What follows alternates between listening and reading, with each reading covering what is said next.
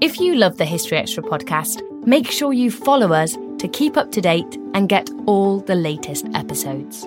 Thanks for your support, and I do hope you enjoy this episode. This episode is brought to you by Indeed. We're driven by the search for better, but when it comes to hiring, the best way to search for a candidate isn't to search at all. Don't search, match with Indeed. Use Indeed for scheduling, screening, and messaging so you can connect with candidates faster. And listeners of this show will get a $75 sponsored job credit to get your jobs more visibility at Indeed.com/HistoryExtra. Just go to Indeed.com/HistoryExtra right now and support our show by saying you heard about Indeed on this podcast. Terms and conditions apply. Need to hire? You need Indeed. This episode is brought to you by Visit Williamsburg. In Williamsburg, Virginia, there's never too much of a good thing. Whether you're a foodie, a golfer, a history buff, a shopaholic, an outdoor enthusiast, or a thrill seeker, you'll find what you came for here and more. So ask yourself, what is it you want? Discover Williamsburg and plan your trip at visitwilliamsburg.com.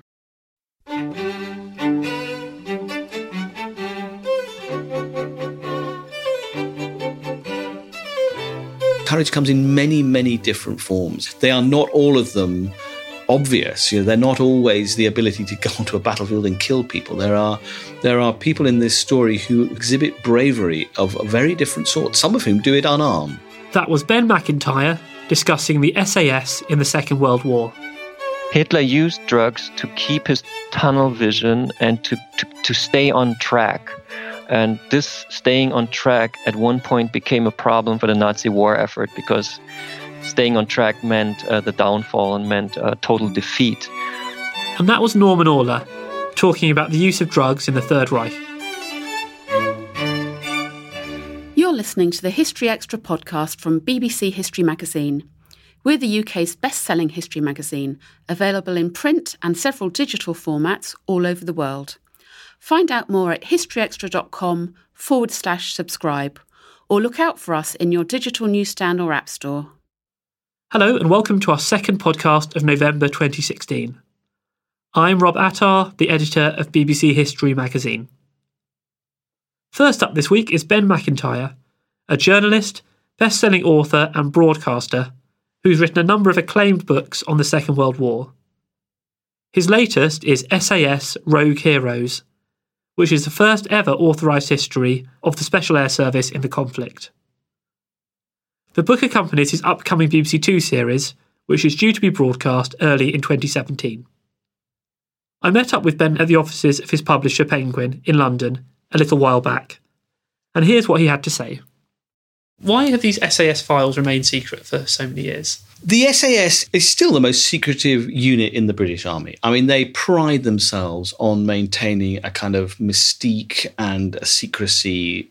Well, there are really two reasons for that. One is that it is for operational reasons. They do not want, or have not wanted hitherto, any evidence to come out about the techniques and the methods and the way they do operations. So there's a good operational reason. But there's also a kind of, as it were, a more public-facing reason for keeping silent, which is that, they cultivate their mystique. I mean, like MI5 and MI6, it's very useful to the regiment to be secretive and to have this kind of aura of kind of covert action surrounding them.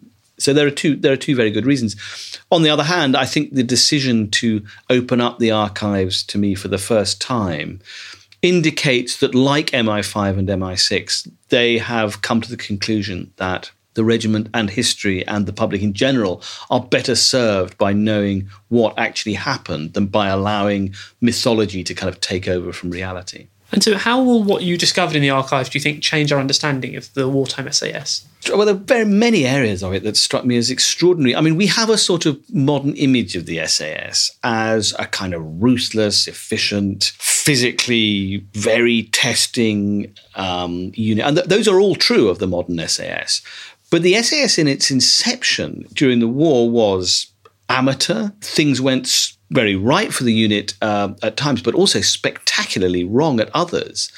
They were not sort of over-muscled exemplars of sort of, butch masculinity in all cases. I mean, the man who founded the SAS, David Stirling, was about as far as you could get from a kind of from a sort of muscled warrior. He was sort of 6'3" and actually physically not very robust at all. He was just a very brilliant leader of men and who had one fantastically good idea and changed the way war is run. So, the archive, I think, will cast, and I hope the book will cast, a pretty new light on what the SAS is, and perhaps also, I hope, the qualities that go into this kind of military action, because we associate the SAS, I think, very much with sort of physical military prowess, and that's absolutely right. But there's a kind of mental toughness to the people who founded the SAS that is pretty unique, actually. They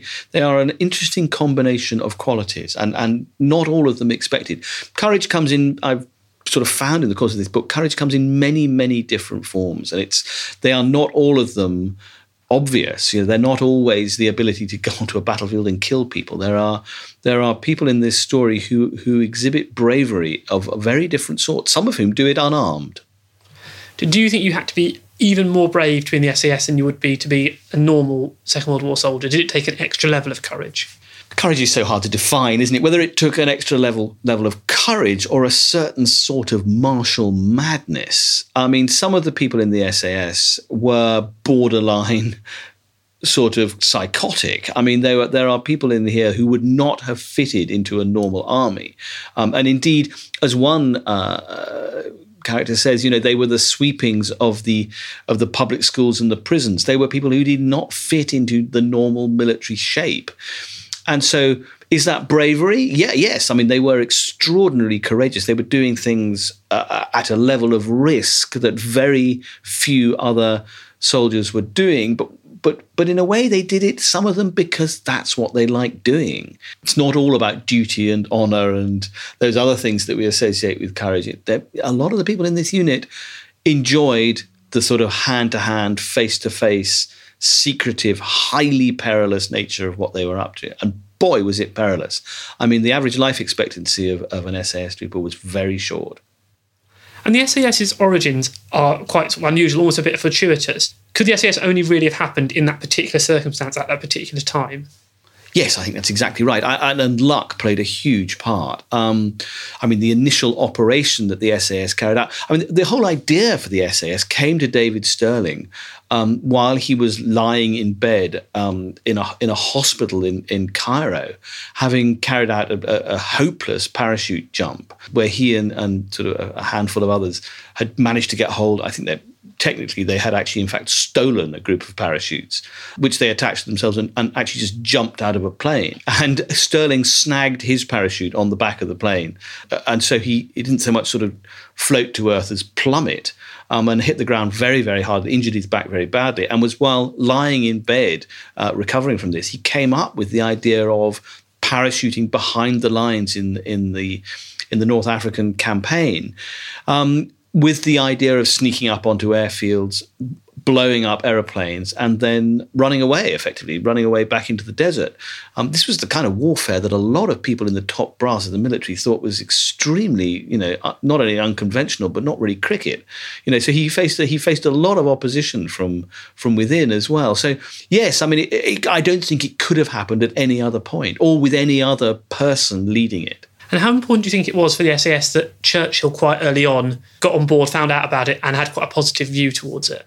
I think it's pretty clear that the SAS would not have survived if Churchill had not, first of all, learned about it from his son Randolph, who was in the SAS briefly, and secondly, adopted the regiment as a kind of, not a mascot exactly, but as something very well worth backing up. I mean, and again, it was sort of pretty fortuitous the way that happened. I mean, there were two elements to it, really. The first was that Randolph Churchill, who was, again, a fairly unlikely soldier, really. He was very overweight, heavy drinker, had been taken by Sterling on a hopelessly failed raid into Benghazi, but had become so excited by this that he'd written to his father describing in detail what had happened. And those letters are in the archive, and they're extraordinary, in which he sort of describes moment by moment to Winston Churchill what happened. And Sterling actually had calculated that this might happen. He knew that Radolf Churchill was likely to kind of enjoy the kind of daring do end of what was going on. And Churchill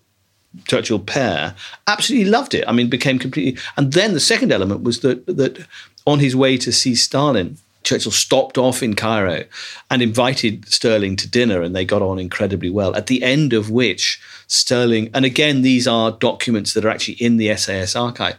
At the end of this dinner, Churchill's secretary then sent a note to Sterling saying, tell us, expand on what you've been talking to the Prime Minister about. And Sterling wrote this memo that is really a kind of blueprint for what the SAS would become. And it was a straight power grab, really. I mean, Sterling more or less openly says, get rid of all other special forces, put them all under my command, and we'll have a party. And that is duly what happened.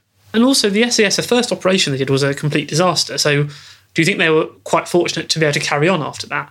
I think it was astonishing. Well, two elements to Operation Squatter, which was the first disastrous parachute jump. 55, I think I've got these numbers right, 55 jumped into the desert, only 23 came back. I mean, it was an absolute calamity.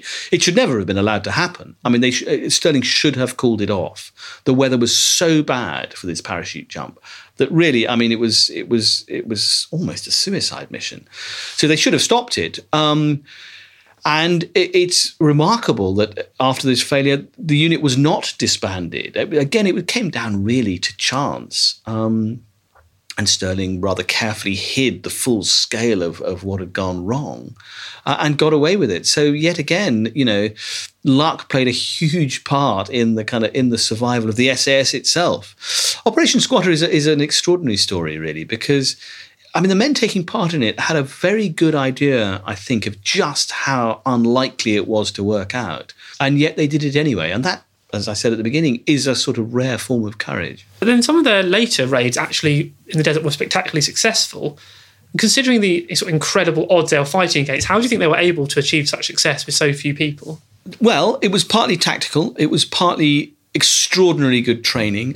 Jock Lewis, who is one of the sort of forgotten heroes of the SAS, who was the first sort of training officer, who was a sort of tough-minded, physically very robust, or martinet, who kind of put the SAS through their paces, achieved a level of sort of physical resilience that would otherwise have been impossible. So that's part of it.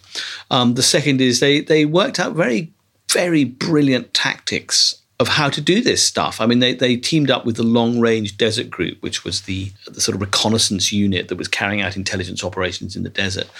And they became, in Sterling's words, the sort of Libyan taxi service who would ferry the units of attackers really quite close to the airfields. They would slip onto the airfields under cover of darkness. The element of surprise was absolutely critical to it. And they were, as you say, extraordinarily effective. I mean, they destroyed hundreds of planes. But perhaps even more than that, they had a psychological impact that is obviously impossible to measure, but undoubtedly played a very important part in the North African campaign, both in terms of encouraging Allied morale at a time when it was at a very low ebb, when the war was anything but won. Here were these kind of piratical desert raiders in their sort of turbans and their jeeps charging off to kind of carry out venture story raids. And that really had a pretty dramatic, even melodramatic impact on everyday soldiers. And the myths about the SAS and the myths and the legends began to sort of spread through the ranks very, very quickly. Sterling became known as the Phantom Major. There's all sorts of sort of mythology that surrounded it. But on the other side, the same is also true, because clearly the SAS had a profound impact on Axis military morale.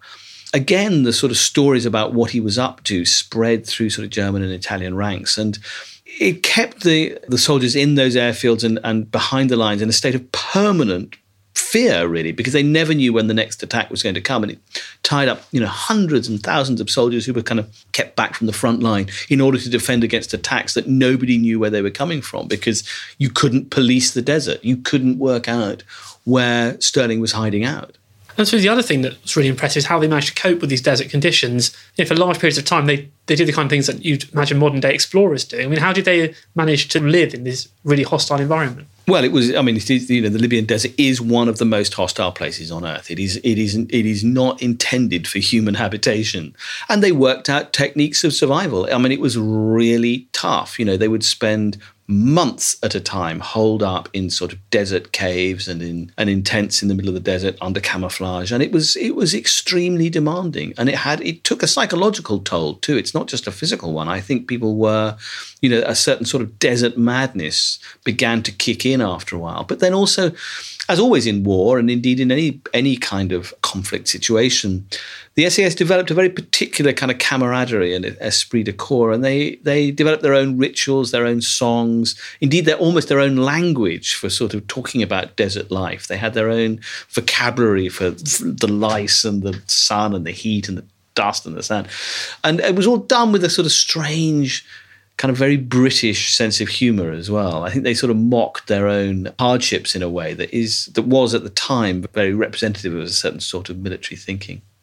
And then as the SAS grew at this time, how did they select the new recruits, or what kind of people were joining the regiment? Well, Stirling was very clear about the sort of people he wanted in the SAS. He did not want kind of people who were just in there for the excitement and the killing. He wanted people who were able to think laterally. He wanted people who were able to adapt to changing situations very quickly, because you can go in with a plan to blow up an airfield, but if the planes aren't where you think they're going to be, or there are more guards on them, then you have to be able to kind of move and change. So he was looking for people with a kind of particular kind of mental resilience, I think, as well as a sort of physical robustness to be able to get through it. So he was very specific about the list of qualities that he wanted and needed.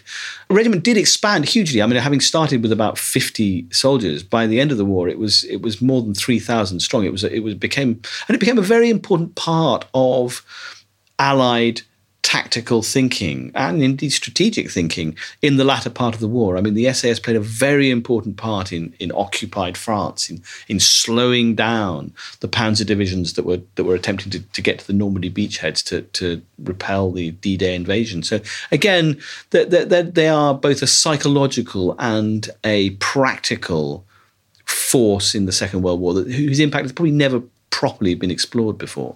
By the time the war comes to Europe, by the time the SAS come to Europe, how different a regiment is it from the group that was fighting in the desert? They did transform over time, just as the war itself evolved over time. I mean, there's an interesting sort of narrative arc, in a way, to the story of the SAS during the Second World War, because what began in a way as a kind of very exciting adventure, a sort of gentleman's war, was how Rommel described the sort of North African campaign. The rules of war applied. Prisoners were taken, prisoners were released, prisoners were exchanged. Civilians were not involved. There were no partisans. There wasn't that kind of... That changes in the course of war, and it changed very much for the SAS, who by the end of the war in occupied France are dealing with civilians, collaborators, partisans, people they can trust, people they can't trust. And it becomes a much darker sort of war.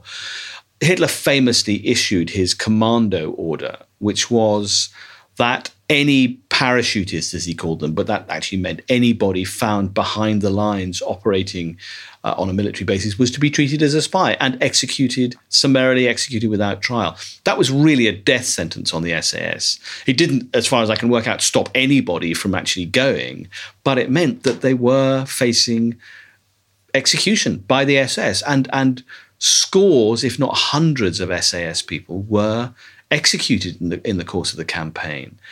And there are incidents in which the SAS, perhaps unsurprisingly, were less than entirely tied down by the normal conventional rules of war. There are occasions when individuals were shot out of hand. There are occasions when revenge was taken. There are many fewer than I expected to find, in fact. But that is one of the things that happens in war. So it does go from a sort of, if there could be such a thing, an almost sort of carefree approach to war at the beginning, which is what Stirling and his people had, to something very, very much darker and grimmer and tougher by the end of the war in 1945.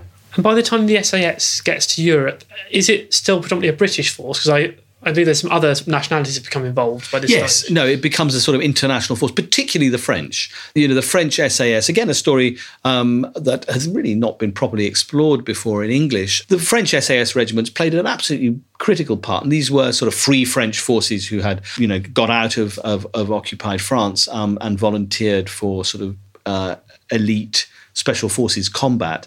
And then there was a Greek sacred squadron who were also, members of the sort of free Greek army who formed a unit. There was a Belgian SAS who were absolutely vital as well. And there were lots of soldiers within the British elements of the SAS who were from Australia, New Zealand, Rhodesia as it was then, South Africa. So they were very much a mixed force, absolutely. And how different was the kind of operations the SAS were doing in Europe compared to what they've been doing in the desert? The operations in Europe were different. In the sort of middle period of the SAS, not entirely successfully, the SAS was transformed into a raiding squadron. It ceased to do what it had done in the initial part and would again do in the later part of the war, which was operating covertly behind the lines. That's what the SAS does very well, is small units of highly trained, effectively guerrilla fighters that go in, coordinate with the resistance, sabotage, intelligence. That's really where the SAS prospers. In the middle part of the war, they became a raiding squadron, as I said, under Paddy Mayne. And they were really used as sort of frontline shock troops, which they were very good at, but that isn't what the SAS was about. That's not why they were founded. And indeed, one of the worst disasters that happened to the SAS happened during the Battle for Termoli, which is on the Adriatic coast of Italy, when a huge number of SAS were killed. And it was really not what they were invented to do. They shouldn't, I think, have really been deployed that way. What kind of impact do you think, I know it's very hard to quantify, but what kind of impact did the SAS have on the war as a whole? Do you say they shortened the war? Did they reduce Allied casualties? Is there any way of knowing these things? It's almost impossible to put a figure or a time on these things. I mean, what does one unit do? I think what has been underestimated hitherto is the extent to which SAS, at a pivotal moment of the war, provided hope. Their mystique, their legend, their mystery, even their kind of appearance, these sort of bearded, sort of swashbuckling ruffians in kind of, their own made-up uniforms, really. I mean, there's a wonderful photograph, it's actually on the cover of the book, where a group of SAS are posing for the camera, and they look exactly like a particularly kind of ruffianly rock band preparing to go on stage. They're very aware of their own kind of romantic mystique. And I think that had a huge effect. Well, we know it had a huge effect on Allied morale at a low moment of the war. And materially, practically, yes, they tied up many, many troops.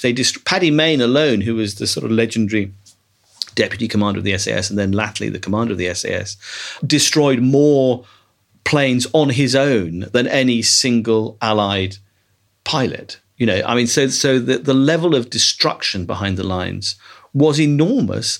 And again, I suppose the third element is the amount of panic that the SAS managed to sort of imbue in the Axis forces in North Africa, and then again in occupied France was immense. I mean, perhaps the most demonstrable single impact in the latter part of the war is that the SAS, several operations were aimed at slowing down the Das Reich Panzer Division that was heading up north through central France in order to join the German forces in the north, trying to repel the Normandy invasion. Well, the sabotage operations, Bull Basket and Houndsworth, and the slowing down that the SAS was doing there clearly had a demonstrable effect on slowing down that extremely effective and very brutal Panzer Division. How do you measure that? You can't. It's like all things in war, but it's clear that it did have an impact. You mentioned earlier about how the war became darker as they got into Europe, and I guess the epitome of that is when some members of the SAS actually arrived at Bergen-Belsen. What impact did that have on the people involved when they, I think, were the first on the scene of this horrendous place?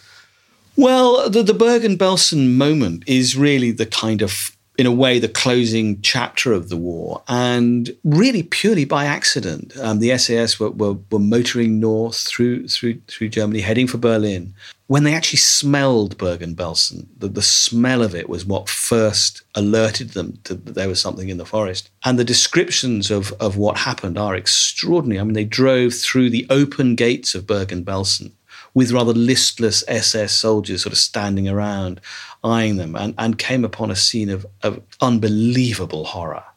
What struck me as interesting about that moment, I mean, there are many elements of it that were extraordinary, but that given what the SAS had been through during the war, given that so many of their own men had been murdered by the SS as a result of Hitler's commando order, you might have expected the SAS to stride into Bergen-Belsen, take one look at what was happening and begin executing the SS guards that were there. I mean, the commandant amazingly turned up and greeted the head of this little SAS unit there as if he was sort of delighted to be opening up the camp as a sort of, welcome to this scene. And it amazed me. I mean, there was clearly a moment when the SAS, some of the troopers, were ready to start just opening fire. And the leader of the group, a man called John Tonkin, stopped them, said, you can't do this. He told the head of the commandant of the camp that he was under arrest. All the rest of the SS people were rounded up and incarcerated, but they weren't murdered. They weren't killed. And I think of that as a sort of moment of sort of rare civilization, really, in a very uncivilized war. You would have expected the SAS, with perhaps some reason, to have taken immediate and brutal revenge. And the fact that they didn't, perhaps, is a sort of defining moment in the kind of contrast between the two elite forces of that war, the SS and the SAS. You mentioned a couple of people already, but were there any characters from the SAS who really stood out for you when you were researching this book? I had expected to be writing a sort of military account. Really, I think what I've ended up writing is a sort of series of sort of psychological profiles in some ways or even sort of mini biographies of a group of very, very extraordinary people. I mean, there's David Stirling, who I've alluded to already, but Paddy Mayne is another extraordinary man. He was an international rugby player. He was a man of raw temper. He had a volcanic kind of explosive fury boiling inside him. He was capable of extreme violence, not just on the battlefield, but actually to his messmates, particularly when he'd had a drink or two. But he would end up as one of the most decorated soldiers of the Second World War. He had a kind of adamantine bravery that was quite extraordinary, and luck. He had an extraordinary Irish luck that allowed him to get through, and he was again a sort of psychological pillar for the SAS. I mean, people would follow him into battle that they would not have followed other people. And then there are other much more. I mean, one of my favourite characters really is a doctor, a man called Malcolm Pladle, who wrote the most wonderful account of being in the desert, who was a very earnest, sensitive, clever, unarmed, extraordinarily courageous, but was in the teeth of battle, but brought with him a rather sort of sensitive and humane attitude towards what was not a sensitive or humane war. And it's those perspectives, in a way, that I find most interesting, really, about the SAS, is that it's not a war of black and white characters. It's not a war of sort of straightforward military heroism. And I've used the word hero in the title, but heroism to me covers a wide gamut of different sorts of behavior, and heroism and courage and bravery come in very different packages and very unexpected and unlikely shapes. Once the war was over, how did these people who'd fought in such an unusual, sort of intense type of warfare, how did they cope back in civilian life? Well, many did not cope at all, is the short and rather sad answer. I think war of this extreme sort, of this so much personal stress was placed on these people. I mean, now we would call it post-traumatic stress disorder. There wasn't really a name for it then. It wasn't quite shell shock exactly, but even in truth, even before the end of the war, the SAS attracted a particularly febrile sort of personality. People who were not, a bad word to use, but who were not sort of normal. Many of them didn't really fit into civilian life before the war. And afterwards, many of them, I mean, many adjusted perfectly well and went back into normal civilian life, but many did not. I mean, many took to drink. Paddy Mayne himself died very young, driving his car into a car accident in Northern Ireland. I've never been quite sure that David Stirling himself adjusted back into civilian life. He wasn't really made for that sort of world. But yet, you know, they maintained this esprit de corps. They all used to meet regularly after the war, I think, but they sort of lived as many old soldiers do. They kind of lived on the memories of what had happened to them during the war. And one has to bear in mind that they were still heartbreakingly young when the war ended. I mean, most of them were still in their 20s or very early 30s by the time it was all over. So the rest of their lives were ahead of them. And of course, nothing in terms of excitement and adrenaline and simple colour in civilian 1950s Britain could really measure up. I mean, some of them stayed within the unit. I mean, when the SAS was disbanded but then reformed, and a large number of them rejoined the SAS and sort of in a way continued where they'd left off. But the story of old soldiers is often not a very happy one. And how much of the wartime SAS do you think remains, firstly, in the British SAS and kind of special forces around the world these days? The SAS during war, and it's no exaggeration to say this, invented a new sort of warfare. I mean, up until this time, pretty much military thinking ran along traditional lines. Two large armies collide on a battlefield and, you know, one beats the other and that's the end of the story. Stirling really rewrote the rules of that. There'd been attempts to do this sort of thing before, but he was the first one really to put it systematically on paper. And all special forces around the world really owe their being to that inheritance. I mean, very specifically, Delta Force in the States was directly modelled on the SAS. And there are special forces, special air services around the world that are directly modelled on it. And this is, in lots of ways, the face of modern warfare in Syria, in Iraq, in Libya now, back where it all began. These sorts of methods, you know, the US Defense Secretary actually stated this quite categorically recently, that, you know, they are using special forces methods to prosecute war. It is no longer a sort of two-dimensional war on the battlefield. It's a war fought in secret, in covert ways, often pretty ruthlessly behind the lines. And the quote from the Defense Secretary, the US Defense Secretary, was, you know, we don't want these people to sleep well at night. We don't want them to know when we're coming through the window. That is a precise echo of the philosophy that David Stirling used to such dramatic effect in the Second World War. That was Ben Macintyre. SAS Rogue Heroes, the authorised wartime history, is out now in the UK, published by Viking. In the US, it's also on sale under the title of Rogue Heroes and published by Crown. And you can read a version of this interview in the December edition of BBC History magazine, which is currently on sale. Also in this month's issue, there are articles on Edward I, medieval cities, Emma Hamilton, and the murder of Rasputin. You can get hold of our December issue in all good newsagents in the UK and internationally in our many digital formats. Outside of the UK, it may still be an earlier edition that's in the shops. And if you'd like to take out a subscription, we currently have a great deal available for new UK subscribers. You can save up to 33% on the shop price and get a choice of free book, including Ben Macintyre's new history of the SAS. To take advantage of this offer, please visit buysubscriptions.com/HTP210. We don't always realise just how much our negative thoughts and experiences stick with us and weigh us down. You may find your brain constantly running through a highlight reel of bad moments. That comment your friend made last week that hurt your feelings. That frustrating thing your mum does. Or that silly thing you said in a meeting.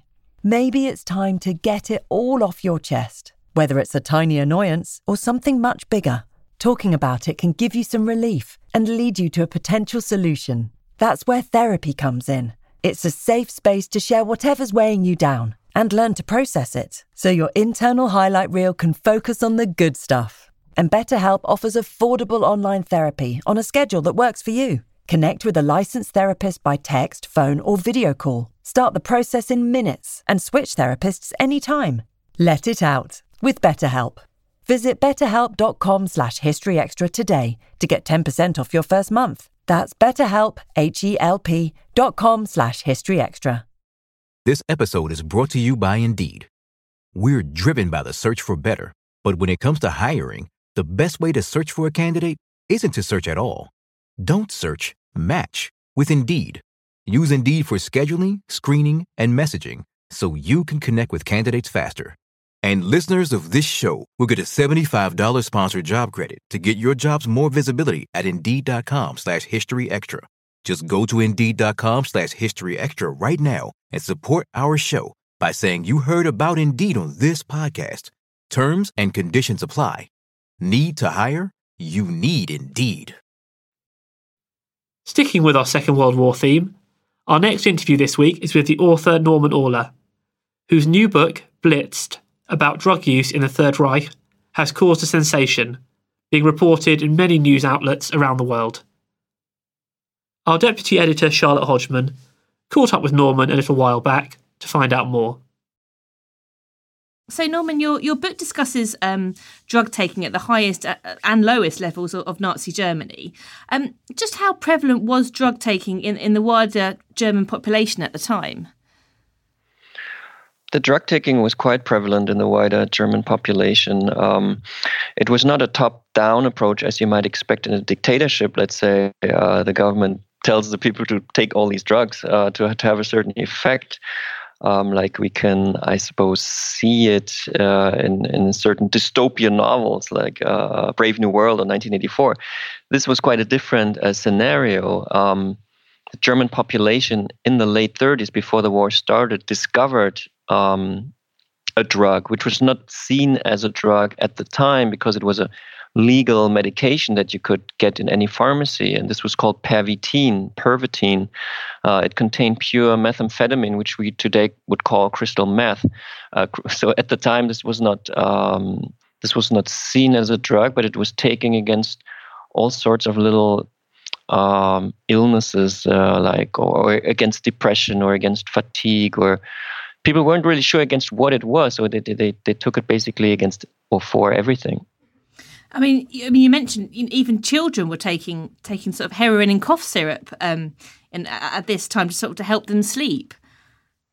We have to understand that drugs are always a concept that society makes up. So in the beginning, when substances are discovered, not necessarily is it known or are they talked about in the public discourse or in the specialist discourse as a dangerous drug. So we can see, I examine and blitzed a little bit the genesis of the pharmaceutical industry as we know it today and how drugs came about, and we can see that quite a few of the drugs that we know today, like heroin, cocaine, even MDMA, were inventions of the time in Germany. I mean, cocaine was a patent by a German company, to be more precise. But heroin was a designer drug found by the same chemist for the company Bayer, who found aspirin within a span of 10 days. There was a time in Germany when many drugs or medications were invented. And for example, in the beginning, the Bayer heads weren't sure what heroin is good for, so they suggested that it might be good also for children as a cough syrup or for children to be able to sleep better. Only later it was discovered that it was quite an addictive, possibly dangerous drug. What sources have you been looking at to find this sort of information out? The first source that I looked at was the estate of Theo Morell, which is who was the personal physician of Hitler. I found his notes in the Federal Archives of Koblenz in Western Germany, and they give a very detailed account of his relationship to Hitler and the medications he administered Hitler. This is obviously a main focus of my book, but the other main focus is the abuse of methamphetamine by the German army, and this is all stored in Freiburg, also in the south of Germany, where the military archive of Germany is located. And there you can see very well documented how methamphetamine was discovered for the Wehrmacht, who was responsible for it, how it was distributed among the troops, at what time, how many dosages were distributed, and how this was tied in with military strategy. So this it wasn't a case of the regime just turning a blind eye to it. They were actually physically supplying troops with this drug. In the attack on Poland, which then prompted the Second World War, there was one professor who was responsible for performance enhancement in the Wehrmacht. I call him the Teutonic Q of James Bond, but he was more boring and had less humor, I suppose. But he could see that the German troops in Poland were using Pervitin in order to increase their fighting capabilities. He requested reports from medical officers, and they were sent back to him to Berlin. And he worked with these reports, and then suggested that in the next campaign, which was the one against France and I guess Great Britain, the campaign in the West, that Pervitin should be officially supplied to the troops. And this was done. And it was manifested by the so-called Stimulant Decree, which was issued on the 12th of April 1940, a few weeks before the attack. It says explicitly how many pills a soldier should take and what distance of time the soldier should take it. What are the effects? What are the side effects? And between the issuing of that decree on April 12, 1940, and the attack on the West on May 10th, 1940, in those couple of weeks, 35 million dosages were being distributed to the troops. And then I looked very carefully into how were they distributed and how did that tie in with the strategy that Churchill later called the sickle cut. I mean, what sort of effect would this drug have had on soldiers? What would you actually have seen that would make you think that these soldiers were taking this Pervitin? Well, the records are pretty clear, because when Ranke, this professor, moves to the front to examine how much of his Pervitin, because he kind of discovered it for the Wehrmacht, was actually being used, he spoke to the leading medical officers of the leading tank generals who were advancing this campaign, the so-called Blitzkrieg inventors. I'm talking about General Rommel, Guderian, and the whole tank troop Kleist. They speak with Ranke and tell him very explicitly how these thousands and thousands of pills were distributed and what effects they had. Basically, they had two effects. One of them, and there are two major effects for fighting capabilities. The first one is they reduce fear in the combat situation. This was established in experiments that were done before, while there was still peace. That the Wehrmacht did experiments, and also German universities. They found out if you take methamphetamine, your fear level is lowered. This was a decisive advantage in battle. There's the first battle in Belgium in a village called Matelange, where the Germans storm through an open field towards a Belgian a kind of fortress, and this was completely untypical behavior because they were fully exposed to the Belgian fire. But the Belgians got so scared of these fearless Germans that they themselves started running away. So this was important in establishing this rumor about the Wehrmacht being totally fearless, unbeatable, the best army in the world. My research shows that this Pervitin helped them to achieve that state. The second big effect of the Pervitin, the methamphetamine, is that it decreases the need for sleep in the first days and weeks of taking.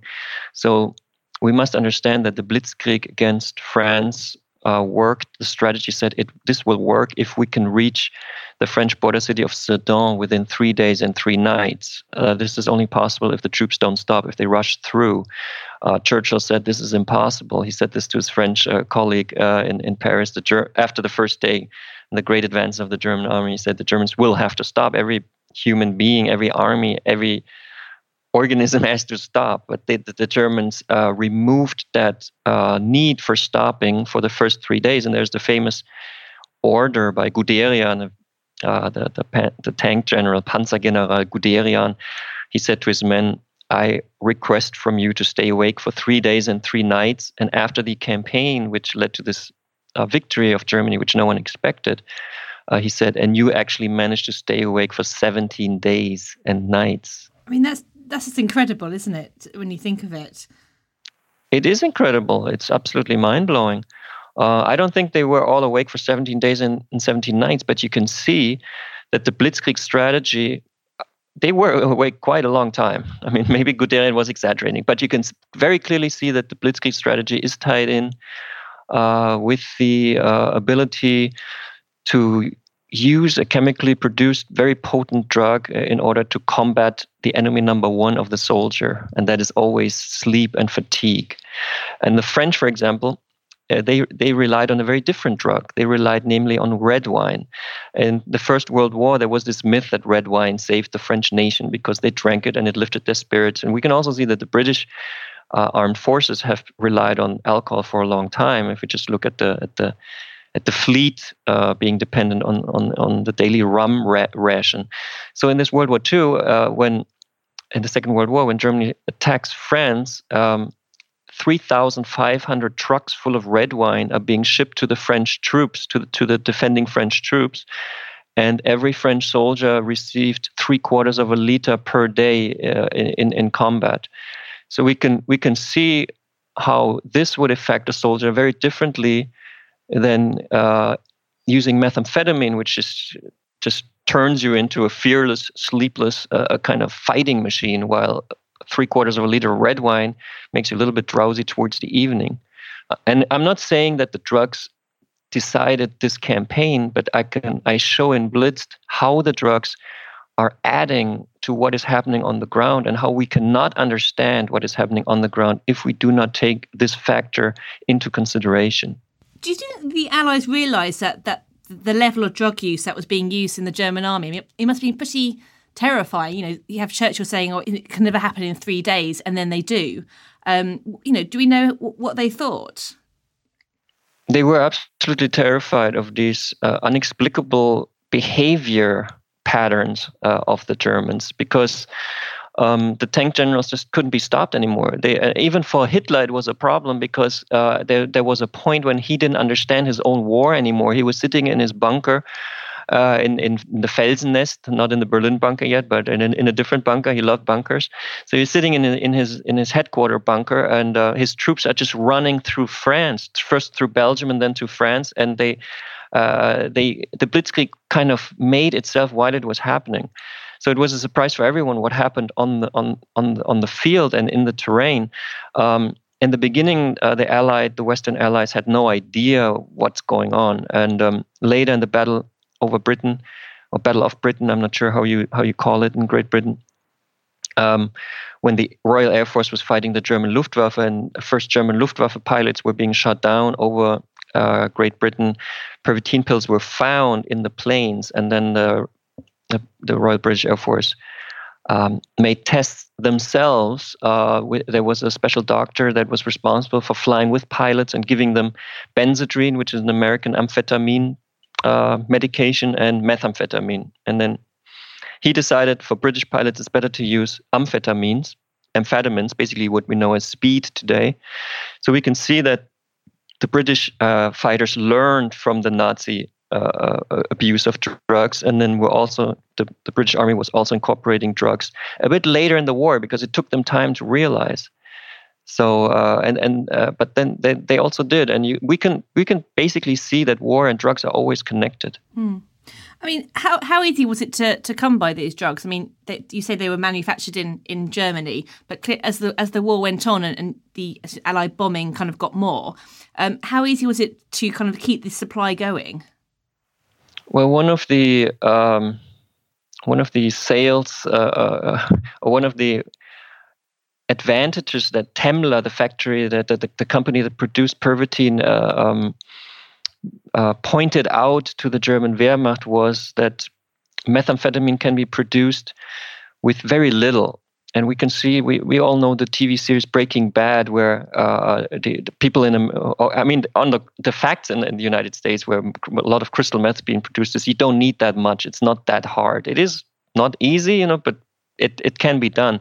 And I looked at the German war economy very closely, and chemical factories had to be assigned raw materials for the production of their products. It was all centralized at a certain point, and Temmler, all the way to the end of the war, received those raw materials that they needed to produce Pervitin. The other danger, of course, was bombing from the air by the British, and We can see that in December 1944, the Merck company in Darmstadt was severely damaged, and they were the manufacturers of Eukodal, which is the half-synthetic opioid that Hitler really enjoyed.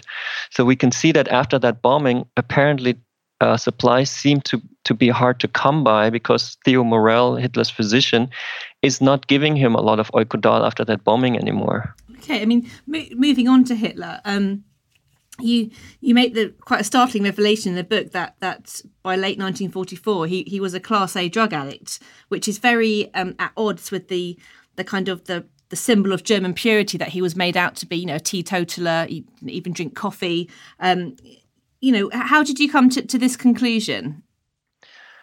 We have to understand that Nazi propaganda is very effective. So when the bomb exploded in Hitler's headquarters on July 20th, 1944, no more images of Hitler were being released to the public. The only image that got out is actually on the cover of Blitz, and we can clearly see that Hitler, even just looking at the image during those last months of the war, was a physical and psychological wreck, or at least a physical wreck. But what is much more obvious are the notes that the doctors took and that are available in the archives, which describe day by day the medication that Hitler received. And for example, after the bomb attack by Stauffenberg, and one can consider this interesting or severe or not relevant at all, a new doctor comes into headquarters and he gives Hitler cocaine, and quite a strong 10% pure solution of cocaine, which is it is an anesthesia that he uses because Hitler's eardrums were blown. From the bomb attack, he was actually quite severely injured, but Nazi propaganda claimed to the outside world, the Führer is not injured, it's a miracle. The Führer cannot be injured. So it was used in that way, but actually he was quite injured and he was feeling really bad. And so the cocaine was used to numb his pain, but also Dr. Giesing, he was the doctor that came in with the cocaine, a throat, ear, nose specialist. He realized quickly that Hitler demanded the cocaine also to boost his mood and to be able to not fall into the deepest paranoia and depression, but to be able to kind of keep his spirits up and meet his couple of dozen skeptical generals in the military briefing, who basically told him that the war for Germany is not looking all too good, and perhaps they have to change tactics, something which Hitler really didn't like and didn't allow all the way to the end. So we can see after the bomb attack, the thesis that I describe in Blitz is that Stauffenberg wasn't able to kill Hitler, but he was certainly able to turn him into a drug addict, because in addition to the cocaine he receives from Giesing, he still has his daily visits with his own personal physician, Morell, who was his personal physician since 1936. So Morell he's seeing two doctors during that time, and Morell, during those last months of 1944, likes to give him Eukodal, a half-synthetic opioid, which is stronger than heroin and which has a strong potential to make you euphoric, or it just makes you euphoric. It numbs your pain and makes you euphoric. This in combination with the cocaine, sometimes only separated by a few hours, creates a speedball effect, which I suppose is the strongest drug effect a human being can go for. So we can see pretty clearly that Hitler, in those decisive months of the second half of 1944, did not enjoy a sober day, but in fact enjoyed a very high states of intoxication. And what sort of impact, do you think this had on his sort of decision making? I think it had terrible impact. I spoke with Anthony Beaver about this, and he says that the plans by the British intelligence to assassinate Hitler were dropped in 1944 because British intelligence realized decision-making of the so-called Führer is not very good anymore. So it might even be better for the Allied war effort to keep this slightly deranged Hitler in place instead of maybe taking him out and having maybe a new rational thinking leader of the German Nazi war effort. For example, Albert Speer, he might have been a much more dangerous enemy. I mean, you use one example in the book when Hitler was given Eukodal before a meeting with Mussolini, and you say that the effects of the drug were very apparent. What happened during that meeting? The first time Hitler took Eukodal was in July 1943. He had a meeting scheduled with Mussolini, who apparently wanted to leave the war effort with Italy. And Hitler was very nervous before that meeting and felt very bad and said he was suffering from pain in his stomach and he couldn't go. And he was basically whining. And his whole entourage was very nervous because Führer wouldn't move to the meeting. Morel, on that day, for the first time, injected Eukodal subcutaneously, and minutes later, Hitler was in such good spirits that it wasn't a question that he would not go to that meeting. Obviously, he would go, and on the way to the plane, he requested the second injection of Eukodal, which this time was given intravenously.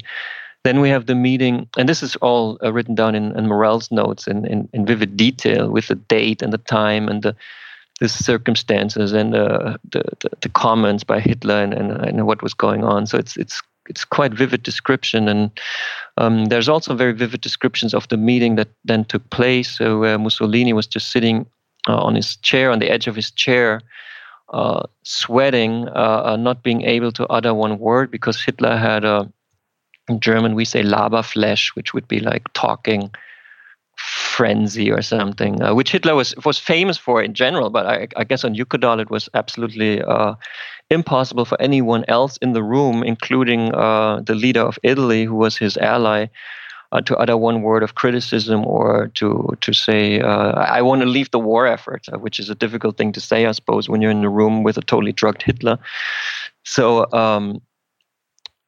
there were reports later by different people of that meeting, all kind of nearly baffled at Hitler's rhetoric skills, which I guess were nearly embarrassing. And also there's a report by U.S. intelligence about that meeting, suspecting that Hitler was on something because his behavior was so unnatural. And then Morel writes in his own notes in the evening that Hitler came to him totally happy that Mussolini didn't leave the war effort, and saying to Morel, his doctor, that the success of that day is totally the doctor's success. And Morel was very proud to note that. I mean, Morel himself is an interesting character, isn't he? I mean, it seems that Hitler was almost a type of guinea pig for some of these drugs, because it wasn't just cocaine and methamphetamines that he was taking, was it? Morel was a very adventurous doctor, and he even manufactured his own preparations. His specialty were hormone preparations, steroids. At one point, when Germany had occupied the Ukraine, Morel actually received the monopoly on all the organs of all the slaughtered animals, of all the slaughterhouses in the Ukraine. This was officially decreed, and Wehrmacht trains, which usually should have been used to transport back the wounded, were being used to transport back to Morel's factory these organs from these slaughtered animals, so Morel could manufacture his preparations. The only problem for him was that in 1943, in the war economy of Germany, new preparations weren't allowed on the market because the testing circles were not in place at that time. So, but he was still inventing new things all the time, and he wanted to put them on the market because he was very interested in making lots of money. So the idea that he had was that he would give his new preparations, for example, hard muscle juice from pigs that he was sure would boost a person's immune system and was absolutely necessary for the German war effort. He would speak with Hitler about this, and Hitler would totally agree that these preparations, which Hitler called it avant-garde, but he said history will prove Morell right. So Hitler would agree, or would actually request those medications being pumped into his system. And then there's a letter that I found in the United States archives in Washington, where Hitler then writes to the office that is responsible for allowing new medications that the Führer, has approved of that medication. Personally, has experienced that this medication is good, not only for the Führer, but then obviously for the whole population and for the German army. This is the Führer as a guinea pig. And do we know what effect that experimentation had on him? Well, we can see it had a very bad effect. And if a doctor today wouldn't act like that, it's not a responsible behavior by a physician. It is actually quite incredible that a physician would do that to a very, very important patient. And patient A, as Hitler was called, was obviously a very important patient. Morell just had no clue of the effects of different drugs taken by a human system at the same time. That he did not do enough research. He kind of risked things. But it wasn't only him that risked it. In a way, Hitler risked it. He wanted to be perfectly healthy at all times, which is impossible because the human body sometimes does get ill. But Hitler didn't want to allow illness because he's obviously a superhuman.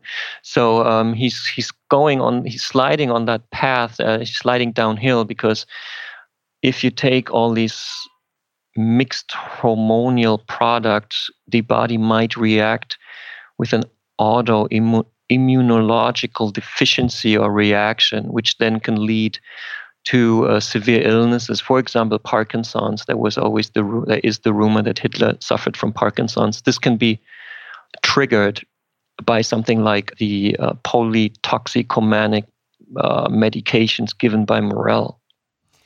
Is there a point in the war that you can sort of say from your research that Hitler's drug use stopped being perhaps a positive thing? So you had the German advance in 1940, and then it kind of flipped and became a negative force in the campaign. While the German army, the Wehrmacht, was still successfully applying methamphetamine, Hitler was not taking any drugs. He was taking vitamins and glucose also injected into the vein in high dosages, which obviously is weird, but I wouldn't really call it a drug. Maybe it's even healthy. I wouldn't recommend it to anybody, but some doctors do apply vitamin injections. So in the beginning of the war, Hitler was somewhat healthy and the German army was somewhat successfully using the methamphetamine. So we can see that up until 1941, the drug policy of Nazi Germany somehow has good effects for the German war effort. But in the war against the Soviet Union, the methamphetamine does not really work for the Wehrmacht anymore because it's a long war and it doesn't work as a blitzkrieg, and it doesn't help anymore not to sleep. Because you need to sleep, you need to have kind of a natural, strong rhythm over a long period of time. Methamphetamine doesn't help you with that at all. And we can also see that then Hitler's drug intake starts because he starts using the steroids and the doping agents in the fall of 1941, and it gets more and more crazy in a way, and certainly not to his advantage. I mean, it's clear you've studied a lot of sources, original sources in the book. I mean, Hitler's drug use has been written about by other historians in the past. What's sort of new in your book? What's the new angle that you think you can bring to our understanding of the Second World War through Hitler's drug use?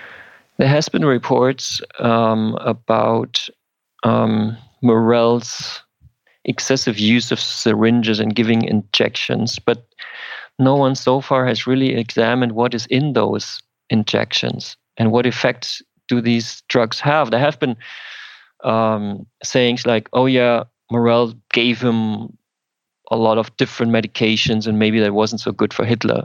But that's basically it. In Blitz, I examine day by day in detail what was given, how did this affect certain decisions that were taken in the Second World War.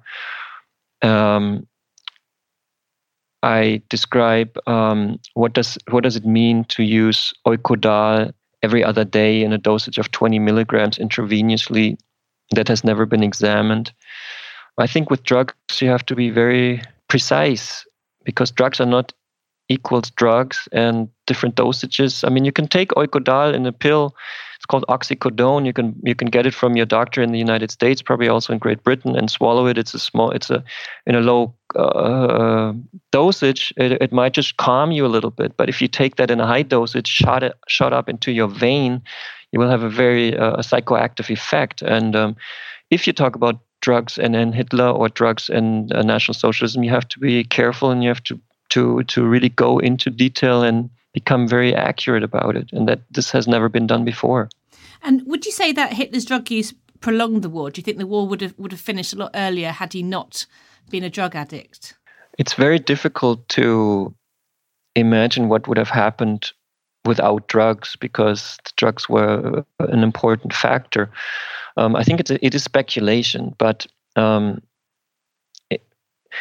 we can see that Hitler did not take drugs to change. He did not change because he used drugs. There's no rational Hitler that suddenly takes drugs and becomes and turns into a completely different human being. Hitler used drugs to keep his tunnel vision and to stay on track.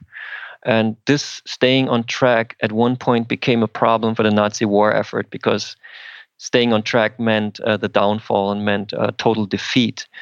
So Hitler uses the drugs, and I'm sure he does this unconsciously. He didn't say to Marat, "Give me drugs, I have to stay euphoric in order to convince the generals." This works on a different level of consciousness. But Hitler used this drug to remain convincing.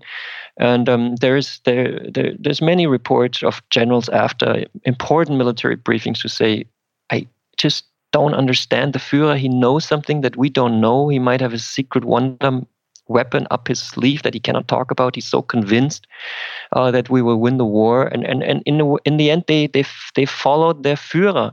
They were not able to talk sense into the man. So I think, yes, the drugs did prolong the war effort, and I think, yes, the drugs especially prolonged made these last 9 months of the war so bloody and so terrible for so many people. But then again, the drugs are not an excuse. They do not lessen any responsibility of these Nazi leaders, because these Nazi leaders, including, of course, Hitler, had their evil goals set from the beginning, and that they used drugs in the end to still be able to keep going does not in any way lessen their responsibility for their crimes. That was Norman Ohler. Blitzed, Drugs in Nazi Germany is out now in the UK, published by Alan Lane. In the US, it's due to be published next spring by Houghton, Mifflin Harcourt. And now it's time for the latest history news with our website assistant Ellie Cawthorne. A hoard of Anglo-Saxon artefacts has been found by a metal detectorist in a potato field in Lincolnshire. The objects, which were discovered in a burial mound, include bronze bowls, iron weaponry, and a gold pendant thought to be worth more than £50,000. Dr. Adam Daubney from Lincolnshire County Council called the hoard a once-in-a-lifetime discovery, stating that it dates back to the 7th century and is believed to have belonged to a high-status figure. This form of burial is a powerful display of status, he told the BBC. Not only was the individual being buried with a large amount of wealth, the burial mound also became a permanent feature in the landscape. In other news, evidence of the oldest known human settlement in the Australian interior may have been discovered. Excavations of a rock shelter have uncovered signs of human activity, thought to date from up to 49,000 years ago, including burnt eggshells, stone tools, and red ochre pigment. Researchers have suggested that this evidence indicates Aboriginal people were in the area 10,000 years earlier than previously thought. The discovery was made by Aboriginal elder Clifford Coulthard, who stumbled across the site while looking for a place to go to the toilet during a car journey. Archaeologist Giles Ham has described it as one of the most important sites in Australian prehistory, suggesting it has smashed several paradigms about Indigenous Australians. However, other academics have expressed reservations about the findings. Professor of Australian Archaeology Peter Hiscock told The Guardian, "The dates are deeply anomalous. They either stem from an analytical problem or else reveal a revolutionary shift in the chronology for ancient Australia." Just before we go, here's a reminder that tickets for this year's History Weekend in York are still on sale. It takes place from the 18th to 20th of this month, and the speakers include some of the biggest names in British popular history, including Michael Wood, Susanna Lipscomb, Simon Sebag Montefiore, and David Olusoga. You can find out more details and purchase tickets now at historyweekend.com. Well, that's about it for this episode, but please do listen in next week when we'll be talking about Soviet science and food in the Second World War. Thanks for listening to this History Extra podcast, which was produced by Jack Fletcher. Do let us know what you think about this episode by emailing podcast@historyextra.com, and we might read out your messages in future editions. Alternatively, why not keep in touch via Twitter or Facebook, where you'll find us at History Extra. And for more great history content, don't forget to visit our website, historyextra.com. It's packed with articles, quizzes, image galleries, and much more. Plus, it's where you can download hundreds of previous episodes of this podcast.